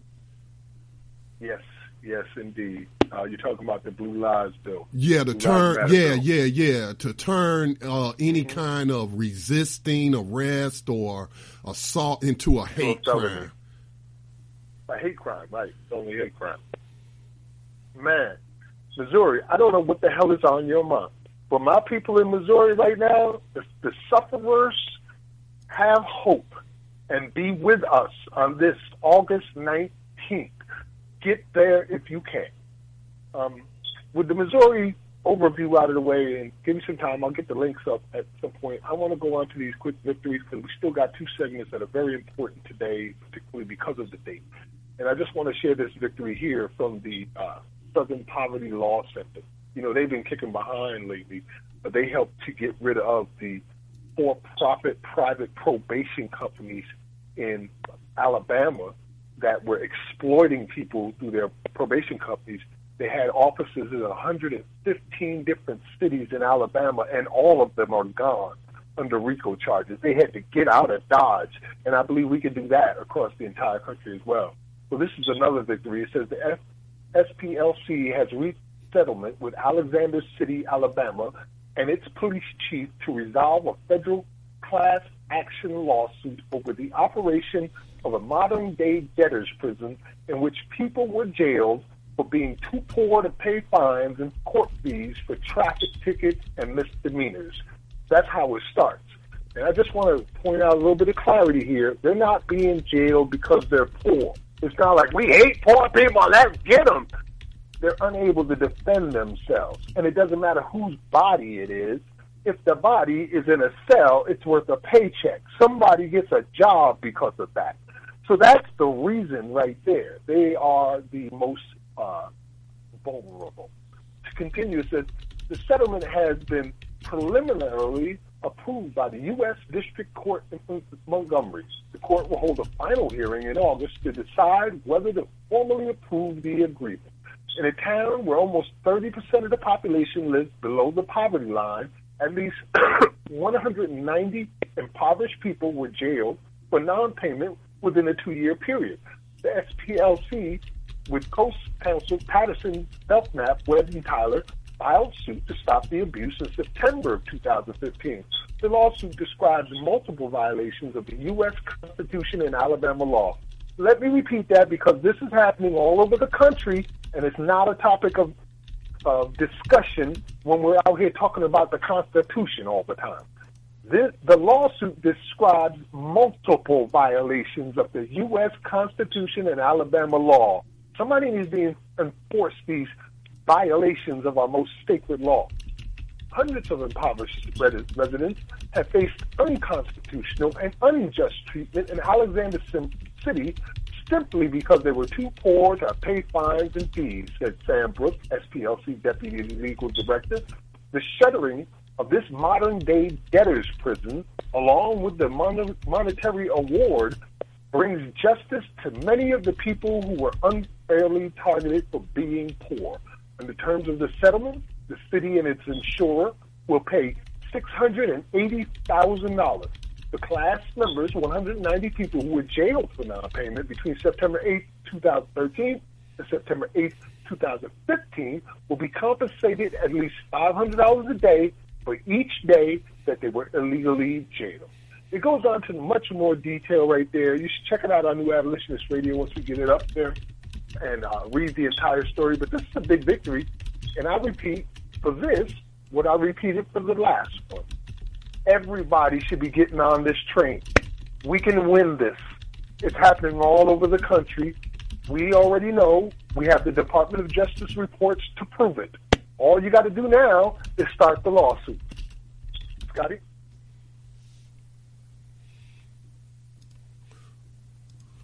Sorry, I have myself muted. Well, you know, I really have to take my hats off to you and Yohanan, because y'all came up with the ideal of doing the series Ferguson is America after we examined that Ferguson report. And noted in that report, it talked about violations of federal law, but they didn't name what federal law. So we came to the conclusion that these are RICO charges. This is what they talking about, that they're not prosecuting on. They want, I mean, what good is it for you to say somebody committed a crime, but then you don't prosecute them? You give them a little slap on the wrist and get them to sign a piece of paper agreeing to not do it anymore. But the SPLC, I can't say for certain if they had heard our analysis of that report, of which birthed the America is Ferguson series, but it's exactly what we talked about. And so it's just good to see that what we were theorizing about actually be put into action and then be successful. So again, this thing, yeah, man, that's just great. And it not only, didn't it have an impact on other cities, because that company was operating in other cities as well? I mean, outside of that state, right? And yes, but I can't say for certain which cities at this point. Yeah, I do remember reading that they had to shut down their operations in other cities, but I didn't see any other cities named in that. So, you know, there is, like Max, we've talked about, death by 1,000 paper cuts. All right. So here is a legal tool in the toolbox that people can start using to go after these police departments. Stop relying on the Justice Department. Well, you can hang that up now because Jeff Sessions said he gonna let them slave catchers run buck wild on you. So you can't turn to them because he said he ain't spending no money investigating these police and trying to tell these police how to do their jobs. So what you gonna do then? Well, that leaves it upon you. That leaves it upon you to take them to court and sue them on RICO charges and using these other legal strategies. I just don't, I mean, again, I'm not trying to say we shouldn't file complaints with the federal government. That's just protocol. You do want to get your complaints on record. And then you could say, you know, well, we asked you to do this. You didn't do that. So here's the outcome, whatever that outcome may be. You want to ignore the problem, then this is going to be the outcome. All right. You telling these slave catchers it's a free for all on us. Well, at the same time, you telling the victims that it's a free for all on the slave catchers because it's just complete lawlessness in this land. All right. But again, for the legal community out there, they laying out, they have already shown you that you can attack this system through the courts in this manner. So that's what I got to say about it.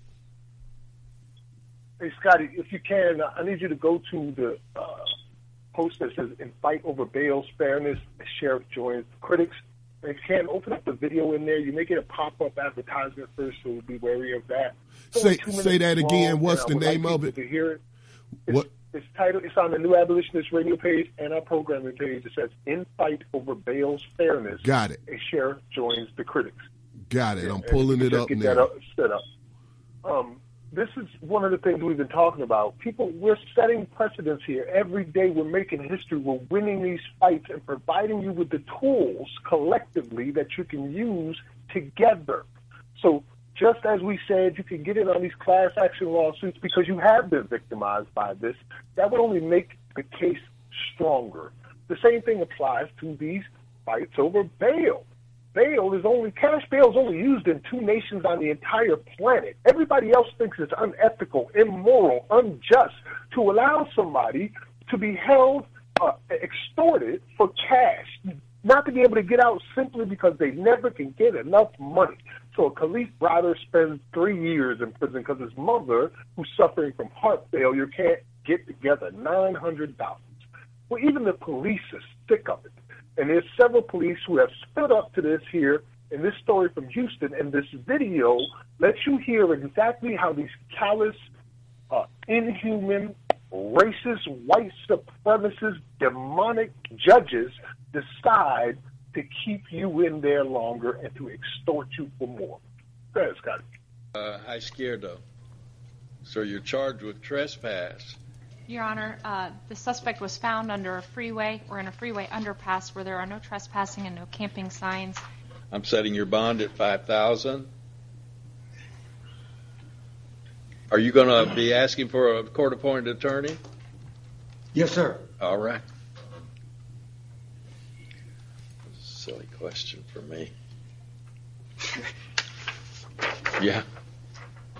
You got to sleep under a bridge. Poor gentleman can't afford a lawyer, that's for sure. Do you have any place else to live if I consider you for a personal bond?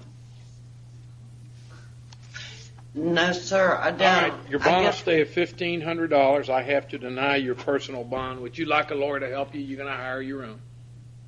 What is a personal bond? A personal bond is where you have a place to stay. You just told me you don't have any other place to stay, so I'm not going to consider you for personal bond. Do you want a lawyer to help you? Do you want a lawyer to help you with this or not? Yes, I do. I can stay at my girlfriend. I'll put you down for a lawyer. Go ahead and step to your left. Are you requesting a court-appointed lawyer? I guess, sure. Give me a yes or a no. Yeah. Give me a yes or a no. Yeah. I asked a question that calls for a yes or a no. I don't expect anything but a yes or a no. Not a maybe so, or a yeah, or anything else. Yeah. Or something. I heard what you said. Your bond just went up to $2,000. You're sure trying to mislead me, aren't you? Bond just went up to $3,500. I was going to set it at 10, but I think I probably ought to set it at 50. Either you got another place to stay, or you're going to stay in jail. Currently, I'm mostly living out of my car. A little too unstable for a personal bond, so I'm setting the bond as well. It's as low as it goes, $500.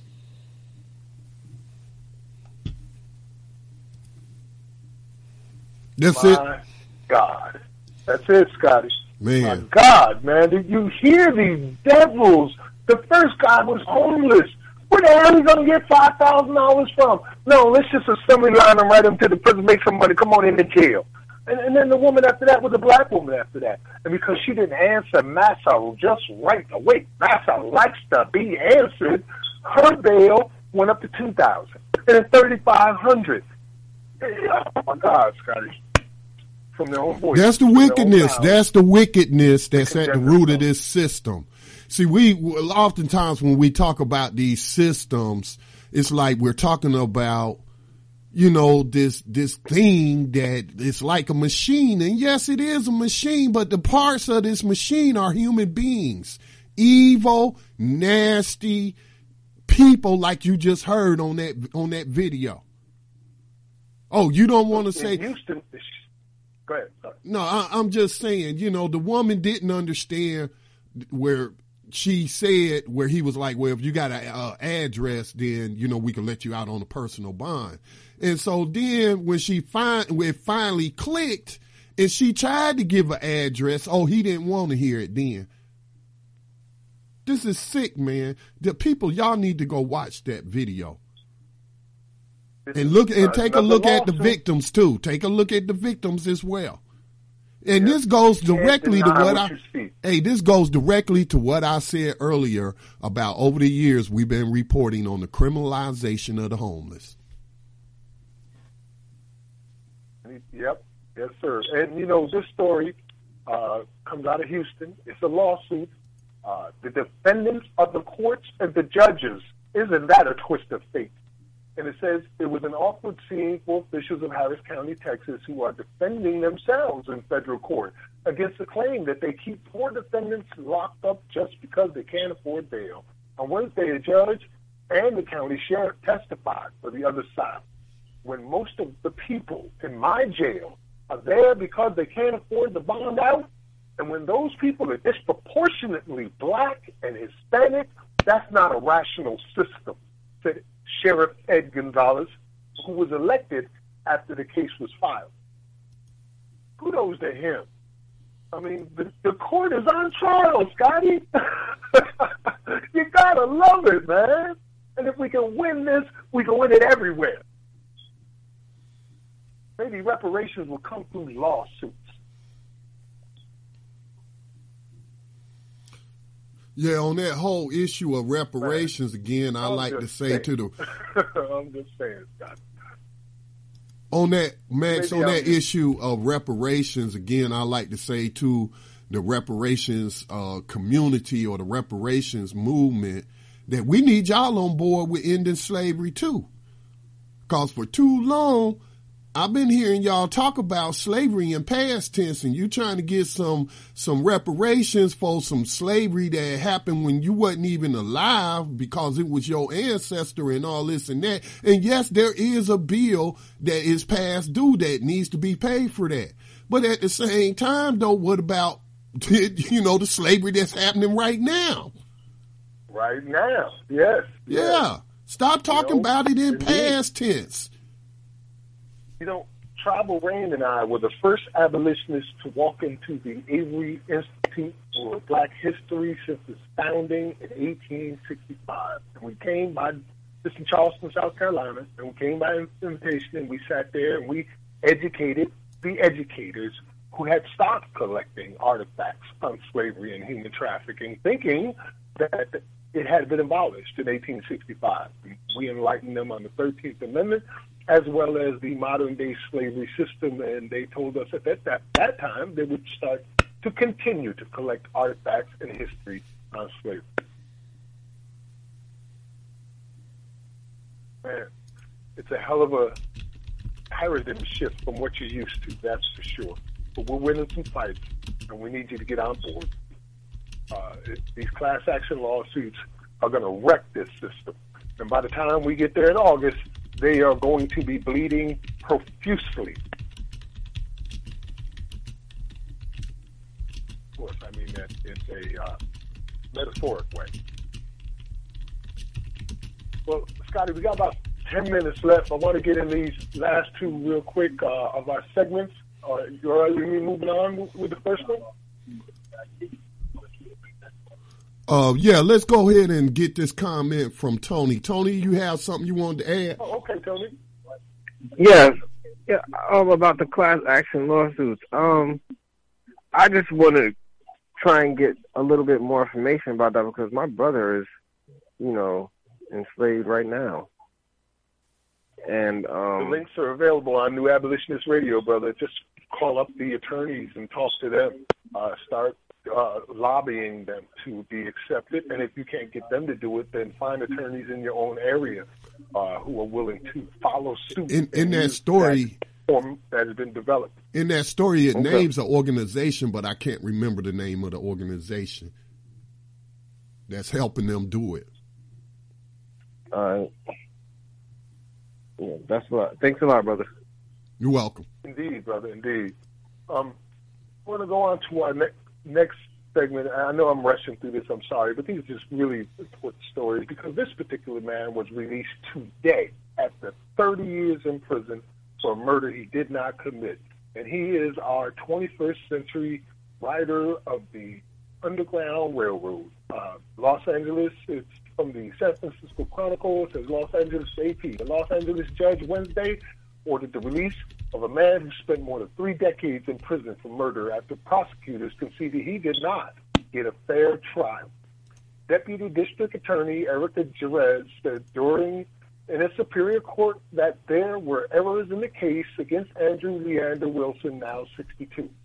Judge Laura Priver thanked the DA's office for seeing that justice was done, granted a motion to dismiss the case, and then told Wilson he was discharged. Wilson, his head bowed, wearing a blue prison jumpsuit, quietly said, "Thank you," to the judge. She replied, "You are welcome, Mr. Wilson."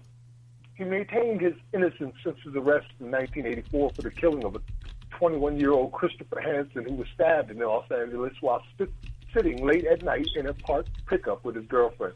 A bailiff uncuffed Wilson immediately, but he was not expected to be released from custody until later Wednesday or Thursday.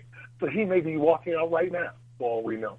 Wilson will travel as soon as he can to St. Louis to visit his 96-year-old mother, Margie Davis, who was a tireless advocate for his innocence over the decades, said lawyer Paula Mitchell.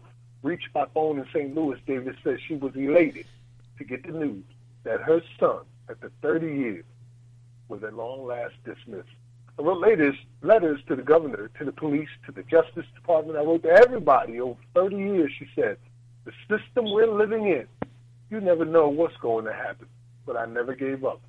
Mitchell said before the hearing that numerous due process violations recently came to light that showed Wilson did not receive a fair trial.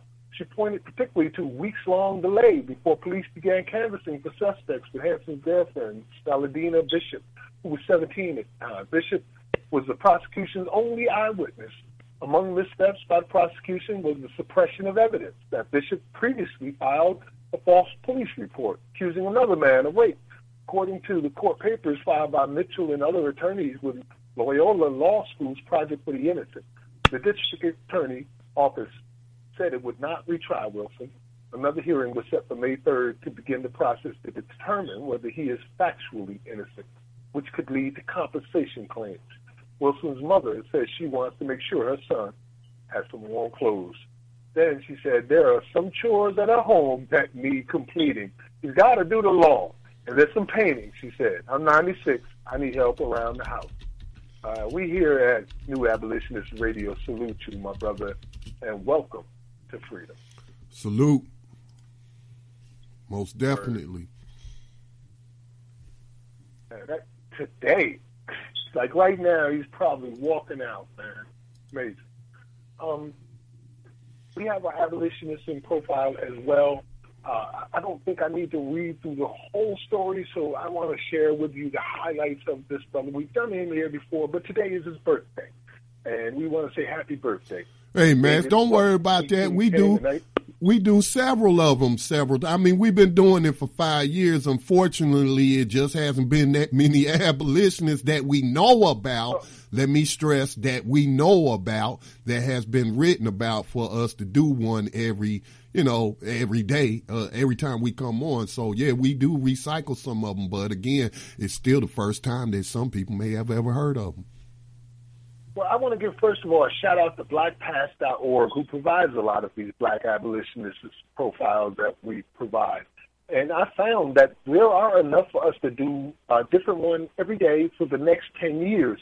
But often the only thing left of these abolitionists who fought during the 1800s and so on are just some of their speeches that they wrote or some of the letters that they wrote with their names on them. And we would, instead of trying to tell you about their whole story, we limit it to just reading you that one speech, because that's all that there is to know about them. And there are hundreds of them I found in alphabetical order that at one point I wouldn't mind sharing some of their stories. And I have done on occasion. But again, happy birthday to David Ruggles. David Ruggles, abolitionist, businessman, journalist, and hydrotherapist, was born in 1810 in Norwich, Connecticut. He attended the Sabbath School for the Poor, which admitted people of color, starting in 1815. In 1827, he left Connecticut. Yes, Scotty? Say that again, Max. Were you calling me just then? No, that was the next host getting ready. Okay, I'm sorry. Yeah. He left Connecticut for New York City, where he operated a grocery store for the next 4 years. He then quit the grocery business to open his own bookshop in early 1934. Ruggles was generally known as the first African-American bookseller. Wow. While working at the bookstore, he extended many publications and prints promoting the abolition of slavery and in opposition to the efforts of the American Colonization Society, which promoted black settlements in Liberia. Ruggles also took the job printing, letterpress work, picture framing, and bookbinding to augment his income. In September 1835, a white anti-abolitionist mob burned his store. 33, Ruggles began travels across the Northeast promoting the Emancipator and Journal of Public Morals and Abolitionist Weekly. Ruggles, who wrote articles, pamphlets, and gave lectures denouncing slavery and Liberian colonization, made him a figure of rising prominence in abolitionist circles in the late 1830s. There is much more to his story, but I would like to end it there and say, again, we here at New Abolitionist Radio salute you, ancestor David Ruggles, and happy birthday. We remember you. Salute. Salute. Word, Scotty. I know you got to get ready for the next program, so I want to say thank you to you. I missed being away for a couple of weeks. Thanks to Tony Crane and our listeners who tuned in all across the world. Any final comments for the evening? Yes, I would just like to say that this problem is not going to go away by itself. It's going to take a bunch of David Ruggles in order to end this problem. Now, it's just a shame that they put in all that work only to be betrayed by the federal government and Abraham Lincoln specifically, who allowed these supposed to have been traitors. I think if you want to, I think they've been described as traitors, but allowed these traitors, welcomed them back with open arms and allowed them to actually help write the amendment that was supposed to abolish slavery. Well, that should give you a clue right then and there that something was up. And so that these great heroines and heroes from abolitionist past like David Ruggles, we need to finish the work so that what they did was not in vain. Okay. And like Max has often stated that, Frederick Douglass, who is known, internationally as one of the preeminent abolitionists, came to recognize it as what, Max? A stupendous fraud. These people have not ended slavery, y'all.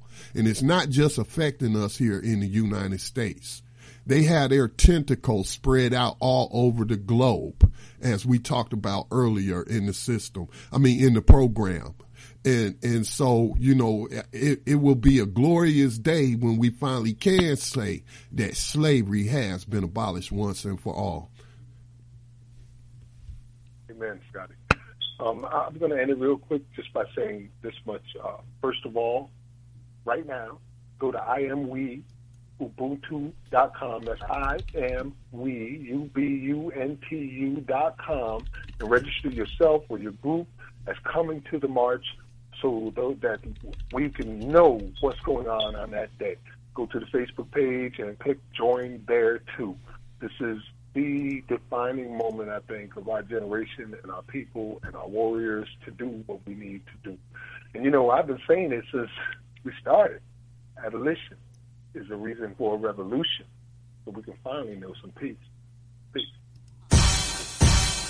Rise up, rise up, rise up, rise up, rise up, rise up, rise up, rise up, rise up. Showtime. Just lift your eyes up.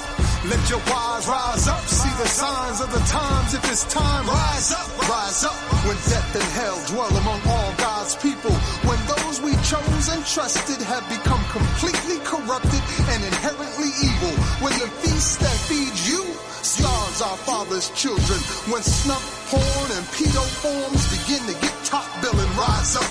When famine claims millions, when justice gives blind eyes to billions, when the Lord's anger is no longer feared, if his protection is gone and your enemies are near, if you've seen the seas spill over and the mountains shake, break, and fall, if the moon ever turns blood red and you can't see the sun at all, rise up. No matter if the prize is high in the skies or